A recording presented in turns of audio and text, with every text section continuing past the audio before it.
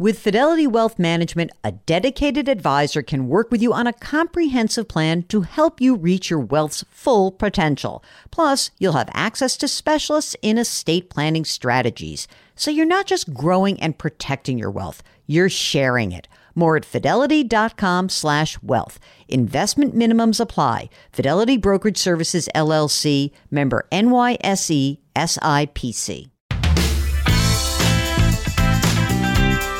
Welcome to the Jill on Money Show. It is Tuesday, June 28th. I am heading out of town tonight, doing that overnight flight to Paris. So, Mark, I just sent my doctor a request for some sleep aid. Do you do a sleep aid when you go on an overnight flight?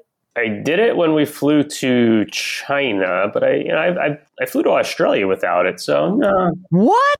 I would never in a million years think of doing it all by myself and not having a... Why not? Well, you were younger when you went to Australia.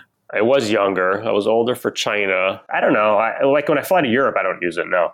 What do you mean? When you get on the plane, you just go to sleep? I'm not sure I'm going to have much of a choice this time around. We'll see how it goes.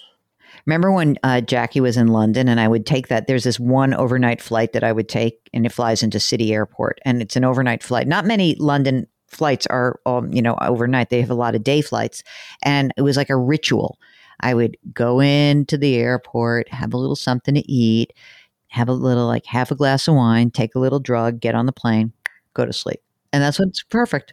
This is the show that tries to take the mystery out of your travel and your financial life. If you've got a question, go to JillOnMoney.com, click the Contact Us button, and we will get your note. We are trying to do a bunch of emails because we know you got questions and not every single one of you wants to actually come on the air. So let's start with Marilyn, who is so excited because she says we just sold a rental property and they've got $200,000 in cash. Now, here's the background. We did use the assets from our home to buy the rental. So should we pay down $230,000 loan at 2.5% or save the cash? The income that they receive is Social Security, $3,883 a month.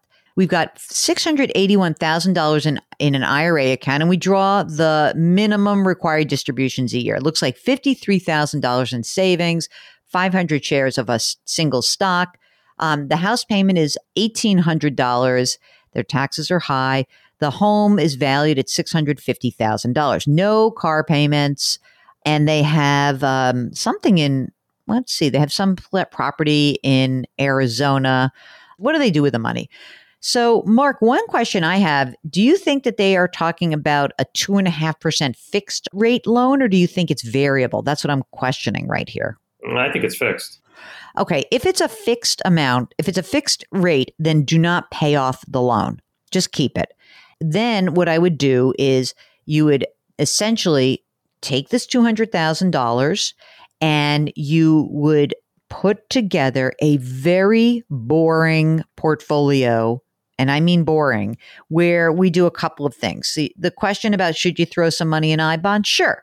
Out of the 200, let's go ahead and buy $10,000 for each of you in iBonds. But for the rest of the money, you've got some money in savings. I'd beef up your savings a little bit. Maybe I'd buy even some laddered CDs. So if you have 50 in savings and now you've got another, say, 180 to add to that, I think that I would actually have, maybe $10 to $15,000 each in a 1-year CD, a 2-year CD, a 3-year CD, a 4-year CD, a 5-year. So I have like another 50 grand that's in CDs. And then the rest you can just have in a very, let's say, simple portfolio allocation of a stock index fund, a bond index fund, and an international stock index fund. Maybe we would say put 60% in an intermediate bond fund, 30% in a U.S. stock fund, 10% in international. Fine. That's good. All right. Good. All right. Angela has a home mortgage balance of about $35,000. She says, because of unforeseen circumstances, I have accumulated credit card debt and I want to know, should I refinance my mortgage now to pay off the debt or should I wait until the interest goes back down? Oh boy. We need more information because I don't know what the rate is of that home mortgage. If you could really pay that off quickly, then I might get a home equity line of credit. But I want to know, like, what is the projected income going to be? How are we going to address this debt? We need more information. We want to know if you have any other money that's socked away. Is there money in a retirement account? Is there money in savings? Anything else? That's what I want to know. Okay. Bunny, I like that name, Bunny. Good morning, Jill. I enjoy watching you on CBS Mornings. Question, should I wait for interest rates to rise even more by the year end before opening a new CD? Mark, you want to keep, I mean, a lot of people have this sort of similar question. Where are rates going? I mean, rates are going to go up. So I think that maybe it depends how much money's going into these CDs, but maybe I would wait, because I certainly would wait until September for sure, because you're going to get another probably 0.75% increase in July, maybe a little bit more in the September meeting, and then go from there. I think that's not bad. I like that. Lynn says, I must say I was intimidated to ask for your advice, considering most of your listeners seem to have their finances in order. You know what? They don't. Come on. So she says, I've got a different scenario. How can I put more money away for retirement? I've been raising my 2 kids, who are now 17 and 19, by myself for the past 10 years, and I get very little help from their father. The father's like $255 a month, and it'll end at age 18. Okay, Lynn makes $80,000 a year, and she's got additional income from rental property and a car sharing company, and she's putting away $4,000 a year in her 401k. She's got $105,000. She's got a rollover IRA with $55,000. She's turning 55 this year. She says, I love my job. I'm going to continue to work for as long as I can. I am fine working well into my 70s as long as I'm healthy. My home is basically my nest egg. I owe $540,000. It's worth $1.2 million. How can I put more money away for retirement without having to sell my home? Also, I'm helping to fund my son's college education by paying his interest now on student loans. Any advice? Yeah, stop doing that. Here's what my advice is. You've done a lot for your kids. If you want to put more money away into your retirement account, do not pay for college. Let them take their loans out. Be smart about this and use whatever money you were putting away for them and whatever you're paying back in interest. Absolutely do not do this. You can't afford to do this. You need to put away more money in your retirement account. And the only way to do that is to talk to your kids and be honest with them. And to say, look, mom's got to figure out how to save for retirement. Otherwise, you kids need to take care of me. And that's not going to be fun. John says, here's the subject. What do these people do for a living? Just asking. He says, I've got a degree. I've always worked in my field. I've worked for a few successful companies. I admit at times probably done stupid things with money. That's why my wife handles everything for the house. She's better at it than I am. He says, when we listen to these people who complain about only $1 million or so saved, they can't be average. I've always scored well above average on any and all aptitude tests since young and up to now in adulthood. And I've always had the most contributed to 401ks. I've nowhere near what I hear on your show. Am I just not listening to the correct people? Are the advisors of the companies I worked for just not informed? John, first of all, the people who just get on the air are the ones that ask to come on the air. So if you want to come on the air, let's talk about what you have. And by the way, a lot of people have the ability to save, they save money and they don't need to have $1 million. The only reason why someone who's like, oh, I only have $1 million and I can't live on it is because you're forgetting the other side of the equation. They are essentially saying to me, I need to spend this much money, and that's the difference. Because if you can live within your means and, gosh, it's $3,000 a month. That's all I need. I need $5,000 a month. That's all I need. You may not need to save $1 million. Okay. So what do these people do for a living? They're in fields that paid a lot of money. They're lucky. It's, sometimes, you go into a field. It's not that you're so smart or you're above average. It's like what you do. If you're a teacher, you're only going to make so much money. It's great. You get a pension. If you're a schlub on Wall Street and you're not even that good, you're going to make more money than that teacher makes in income. You just are. Okay, this is from Tracy, who says, I saw you on CBS Mornings today, and you were talking about student debt. I wanted to tell you that there is no way that most students can pay their debt within 10 years. Okay. My daughter went to UC Santa Barbara. Her debt alone is almost $30,000.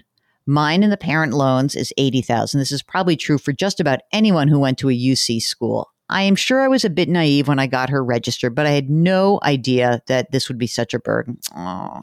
As it is, if I pay $1,000 per month on my own loan, I will not be able to pay it off before I die. Plus, in my retirement years, there will be no way to pay it on a fixed income. Anyway, I wanted to share my story as I really don't believe that most students can afford their debt. Thank you, Tracy. Tracy, thank you for writing in. Here's the thing. The whole reason you can pay off your loan within 10 years, one can, is if it was just that $30,000 that she had, not your 80. And we can't go back and figure out like, gosh, I wish I hadn't done what I did. But this is why I continuously say that if you keep your borrowing, meaning yours, you, the parent, and the kids, to a reasonable amount of money, then you'll be able to pay it off in 10 years. And right now, the average student loan balance for someone who's got a federal loan is $37,000. So if you're making $50,000 a year and you've got $37,000 student loan debt, you should be able to pay that off in 10 years. If you indulge, and I know that sounds it sounds like I'm being judgmental. It's not indulge. What's the right word? If you choose to sacrifice your own retirement savings so your kid can go to a UC school and you are going to go to an expensive one and you don't want to go to a more affordable place, then that's going to be a problem. And also, what up with UC? Like, what is the in-state? Hold on a second. I want to see one thing. In-state tuition. In-state tuition is $14,406. I guess that maybe they live on campus.